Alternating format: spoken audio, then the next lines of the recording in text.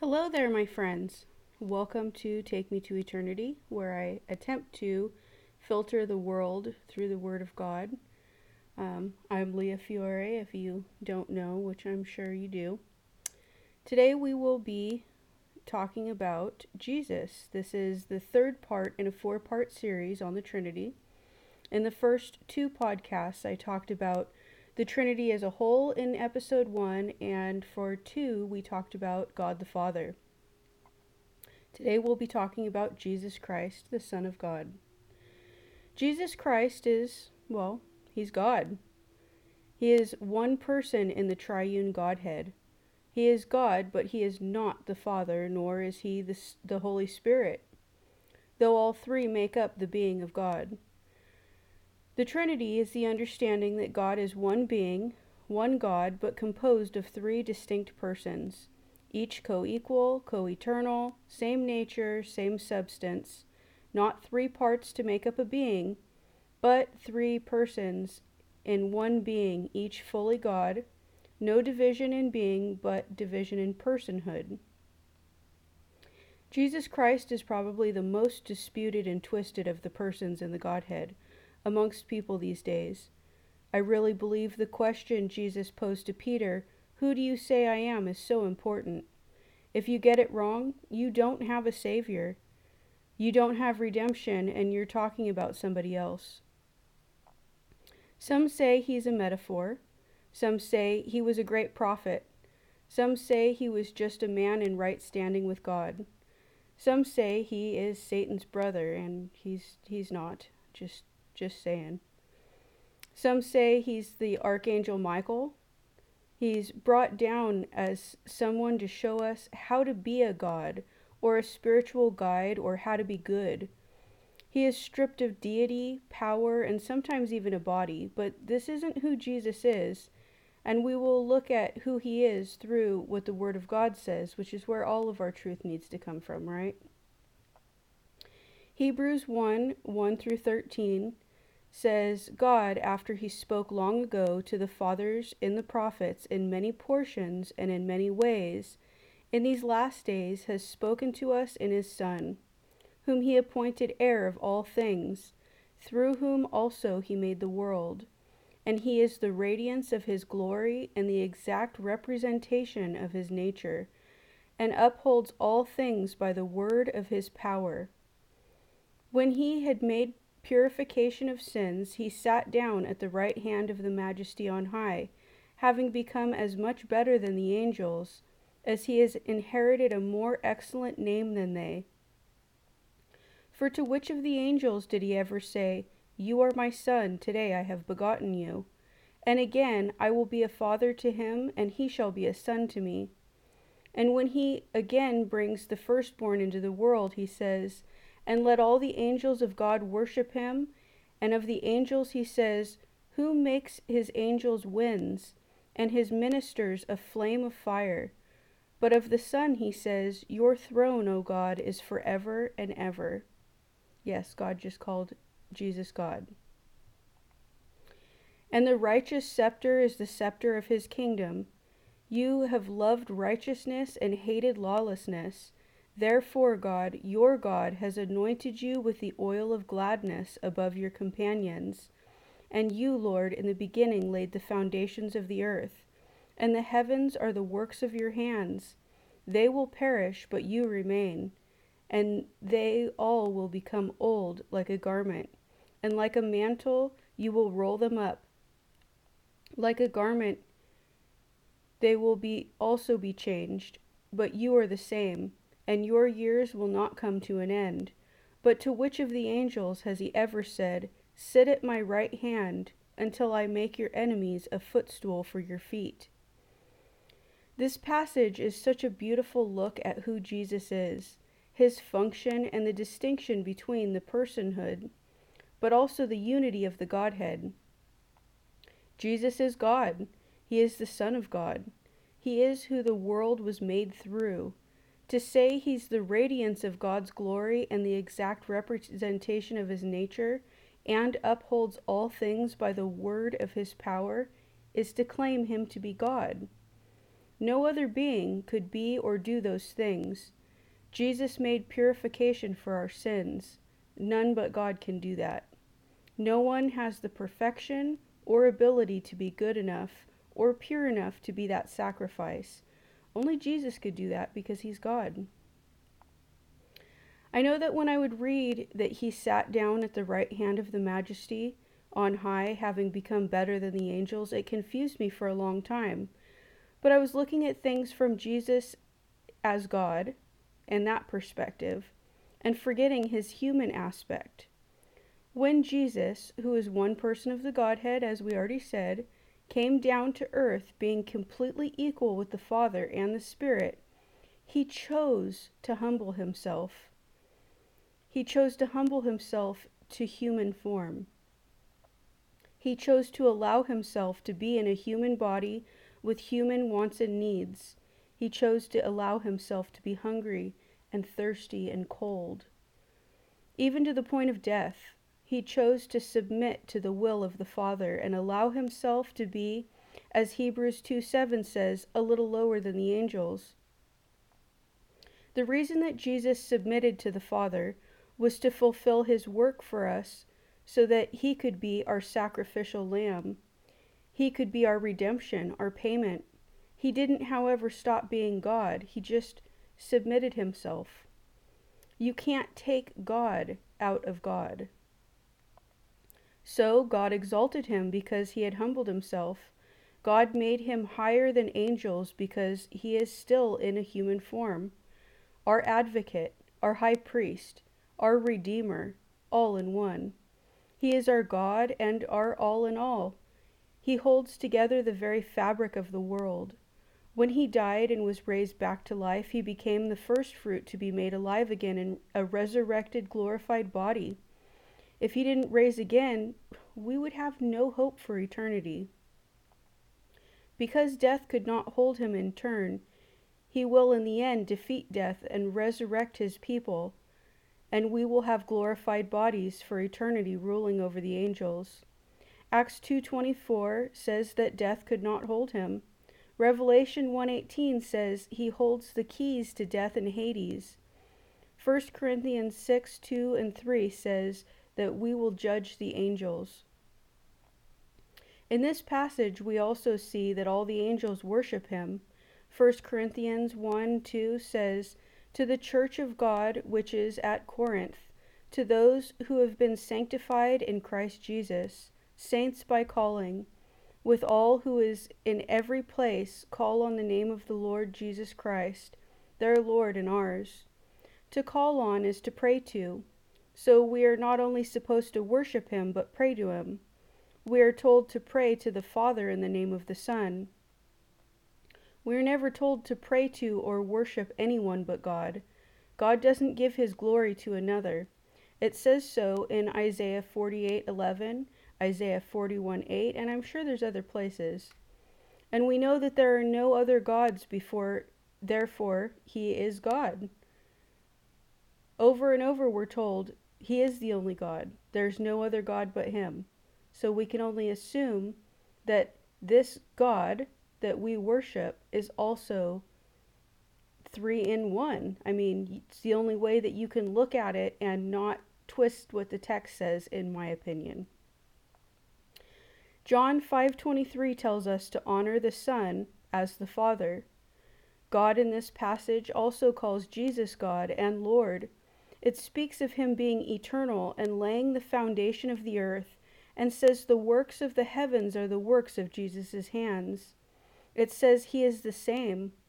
If God is the same forever, then Jesus has always been God and continues to be God. This isn't the only passage that speaks of Jesus and creation. Although I think we'll just keep going and we'll come to them in time. Jesus uses the phrase, "I am," over and over again. A lot of people don't see the significance in that. In modern translations, they added he to emphasize, which I do understand why they did it, but I think it actually takes away from what he's saying. In the Old Testament, this is the name God gave of himself. But Jesus uses it multiple times, And the Pharisees knew what he was saying, because after he would use it, they wanted to stone him to death. They said that he was equating himself with God. Him calling himself God was not missed by them, but for us, it doesn't have the same impact. It isn't as blatant as some would like it to be, but in all honesty, I think it's even more powerful than if he would have just said, I am God. It's him saying, I am the one and only God. You know, the one your fathers worshipped? The one that led your fathers through the desert and did great and mighty works, bringing them into the promised land? Yeah, that one. The one everyone feared. There were a ton of gods, quote unquote, worshipped in those days, though we know that there were no gods at all.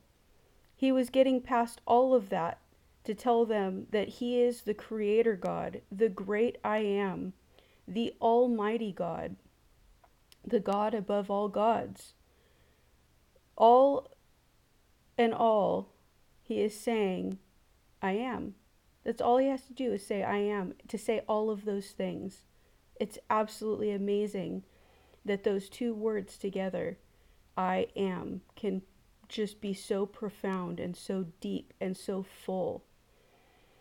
We talk about words and how they're powerful. We talk about richness of words and how they can convey a lot in just a little bit. Words are important, and so much can be said in such a small amount of words. It's interesting to me when you hear some of the things said about Jesus. I think you can dispute Mormonism, Jehovah's Witnesses, and Seventh-day Adventists pretty simply. Mormons say, not that they'll necessarily listen, Mormons say Jesus is Satan's brother, yet Satan is referred to as an angel if we conclude that Ezekiel 28:12-18 is symbolic of Satan's fall. He's described as a guardian cherub. Jesus is the creator of all things, including the angels, therefore he cannot be Satan's brother.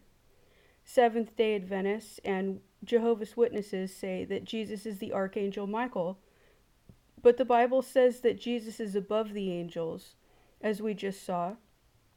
Angels do not receive worship. God alone is the only one worthy of worship. In Matthew 4:10 it says, Then Jesus said to him, Begone, Satan, for it is written, You shall worship the Lord your God, and him alone shall you serve. In Jude 9, Michael the archangel dared not bring judgment of blasphemy against Satan and calls on the Lord to rebuke him. Jesus is in fact God incarnate. John 1:1-5 says, In the beginning was the Word, and the Word was with God, and the Word was God. He was in the beginning with God. All things came into being through him, and apart from him nothing came into being that has come into being. In him was life, and the life was the light of men. The light shines in the darkness, and the darkness did not comprehend it. There came a man sent from God, whose name was John. He came as a witness to testify about the light, so that all might believe through him. He was not the light, but he came to testify about the light. And later it goes on to describe that they're talking about Jesus. They tell you straight up who they're talking about. John 1:29 says, The next day he, John, saw Jesus coming to him and said, Behold, the Lamb of God who takes away the sin of the world. This is the witness, and he is testifying about the light, which is Jesus. John 1:9-18 says, There was the true light, which, coming into the world, enlightens every man. He was in the world, and the world was made through him, and the world did not know him. He came to his own, and those who were his own did not receive him. But as many as received him, to them he gave the right to become children of God, even to those who believe in his name, who were born not of blood, nor of the will of the flesh, nor of the will of man, but of God. And the Word became flesh and dwelt among us, and we saw his glory, glory as of the only begotten from the Father, full of grace and truth. John testified about him and cried out, saying, "This was he of whom I said, 'He who comes after me has a higher rank than I, for he existed before me.'" Notice he said, "He who comes after me, who existed before me." Isn't that a conundrum there? "For of his fullness we have all received, and grace upon grace. For the law was given through Moses, grace and truth were realized through Jesus Christ. No one has seen God at any time. The only begotten God, who is in the bosom of the Father, he has explained him." Notice it says the only begotten God and the only begotten Son. It's telling you, it tells on itself, Scripture explains Scripture. We can clearly see that this is talking about Jesus. I could cite a bunch of references to other passages connecting all the different things said in this passage, but for the sake of time I will not. This, however, is another great passage that shows us that God became man, that he is life and sustains life, that the world was made through him, and that he is our link to being children of God. I love that John said, "For he existed before me," because when you look at the events of Jesus' birth, John was born before him, so this is obviously a remark about Jesus' eternality, which is a trait of God and not man. Man is not eternal. God is eternal. Man will only be eternal in heaven if we make Jesus the Lord of our lives, and he makes us eternal. John 20:28, I guess that wouldn't be eternal because we weren't in the beginning, right? John 20:28 says, Thomas answered, there are a lot of places in the Bible we can see Jesus called God, given his attributes, or where he himself calls himself the name of God. In John 20:28, he is called God by Thomas. It says, "Thomas answered and said to him, 'My Lord and my God.'" When people say no one thought that he was God when he was alive, that's just not true. Thomas knew who he was. In Psalm 45, it talks about a king, and twice that king is called God. It says, "Your throne, O God, is forever and ever. A scepter of uprightness is the scepter of your kingdom. You have loved righteousness and hated wickedness. Therefore, God, your God, has anointed you with the oil of joy above your fellows." And that's Psalms 45, 6, and 7. In Hebrews 1:8, that verse is cited and applied directly to Jesus. It's a type and shadow of Jesus, and it calls him what he is. It calls him God.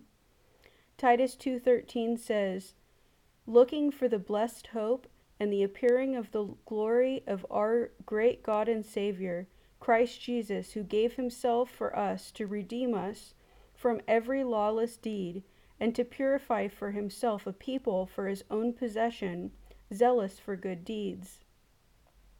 It says he is the glory of God and Savior, our Redeemer, and the one who purifies us for himself. It says we are his own possession. Who but God can say this? I love seeing the different views of the Trinity in the Bible, showing the distinctions between them and unity of their being. This is one that is particularly interesting to me. Revelation 1, 4, and 5 says, "John to the 7 churches that are in Asia, grace to you and peace from him who is, and who was, and who is to come, and from the 7 spirits who are before his throne, and from Jesus Christ, the faithful witness, the firstborn of the dead, and the ruler of the kings of the earth, to him who loves us and released us from our sins by his blood." Here we see a salutation as they do throughout different books of the Bible. Different letters and such. Grace to you and peace from who?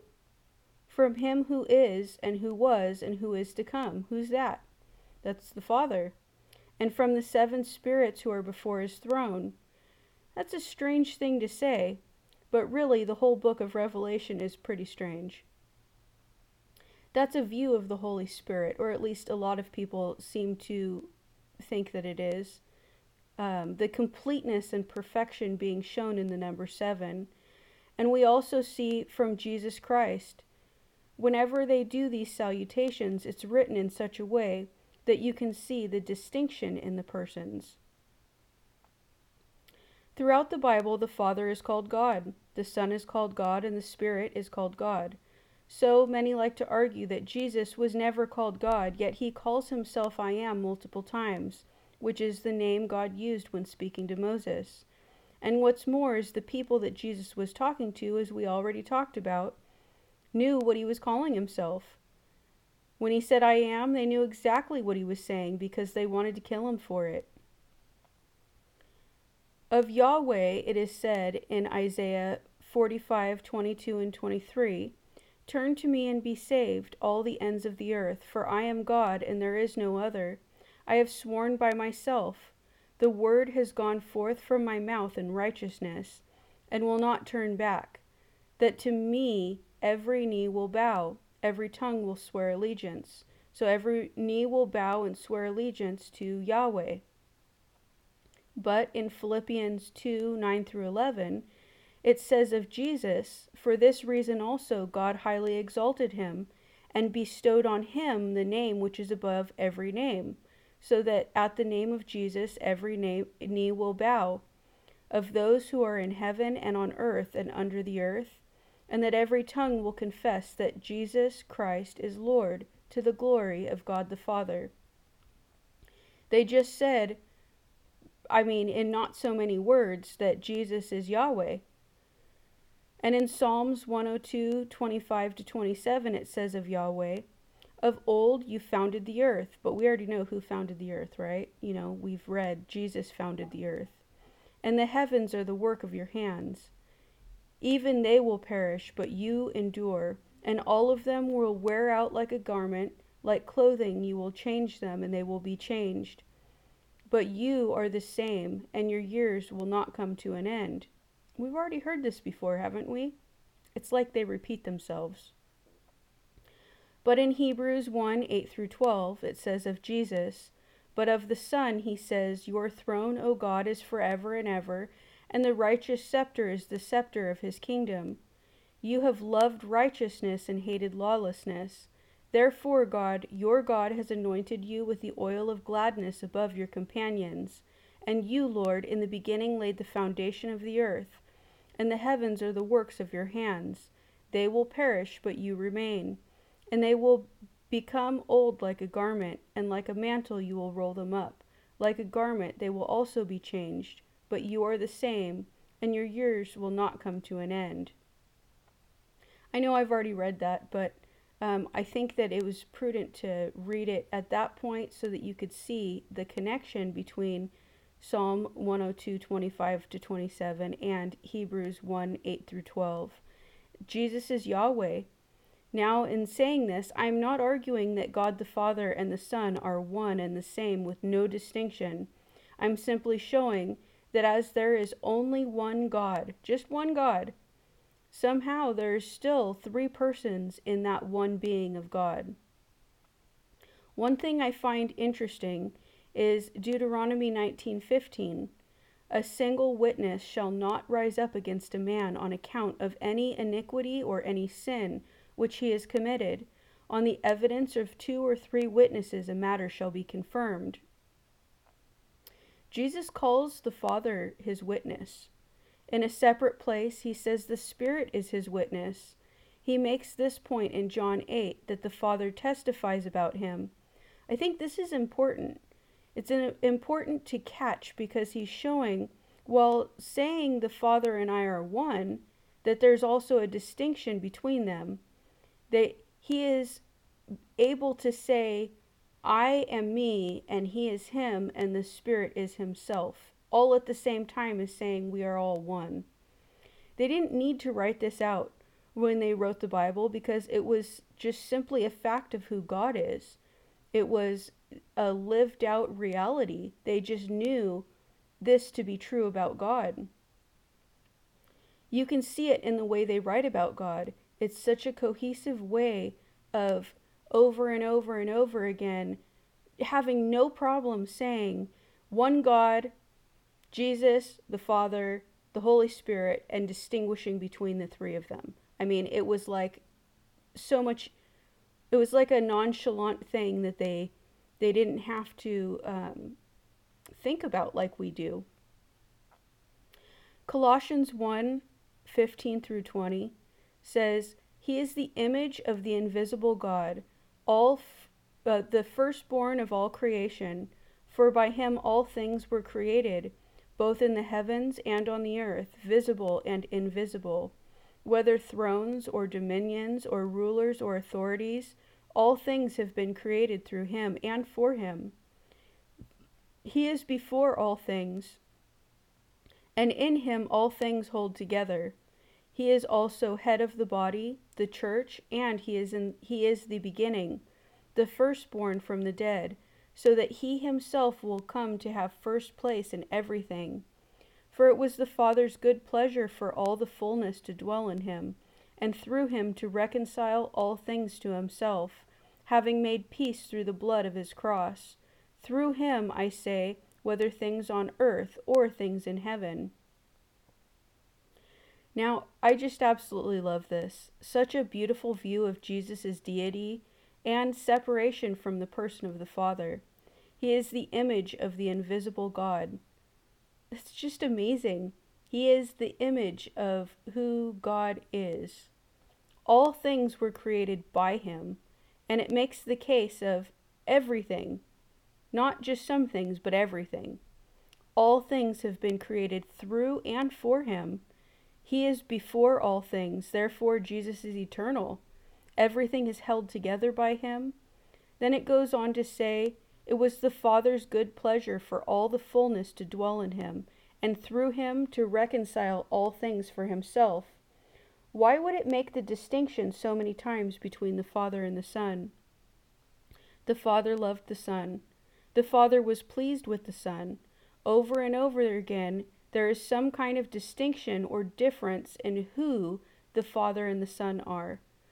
Yet we know that the Father is God, the Son is God, and the Holy Spirit is God. Somehow this amazing being that we call God can be so immense, so amazing, that he can in himself contain three whos in his one what. Three persons in his being, not separate from each other in parts, but in function and persons. Somehow, I mean, yes, it's mind-boggling. Somehow, it's amazing. It's wonderful. I look to the Lord in awe of his wonder, amazed by him. I can't get over his awesomeness. To think that we can contain God in our understanding as humans is foolishness. To think that we can grasp the depth of him is simply stupidity. To say, this is who God says he is, and I believe him, even if I don't fully get it, that's what faith is. The hope for what isn't seen yet we know to be true. I hope that in some way I have edified you, cleared up some misconception, made it more clear and not more confusing as to who Jesus is and what the Trinity really means. The next episode will be diving into the Holy Spirit, so stay tuned. Till next time, I love you all, and let's pray. Dear Heavenly Father, thank you for giving us your word to know you better. Thank you for giving us wisdom and understanding so that we may probe your word and grow in your grace. Thank you for guarding us from knowing all the things, for allowing your mystery to spur us on. Thank you for being so much and requiring so little from us. Thank you for loving us even when we were but your enemies. We're so grateful for you and your redemption, for making a way when there's no way we could have made our own. We lift up our lives to you, Lord. May we honor you with our lips, hearts, minds, and deeds. In Jesus' precious name we pray. Amen.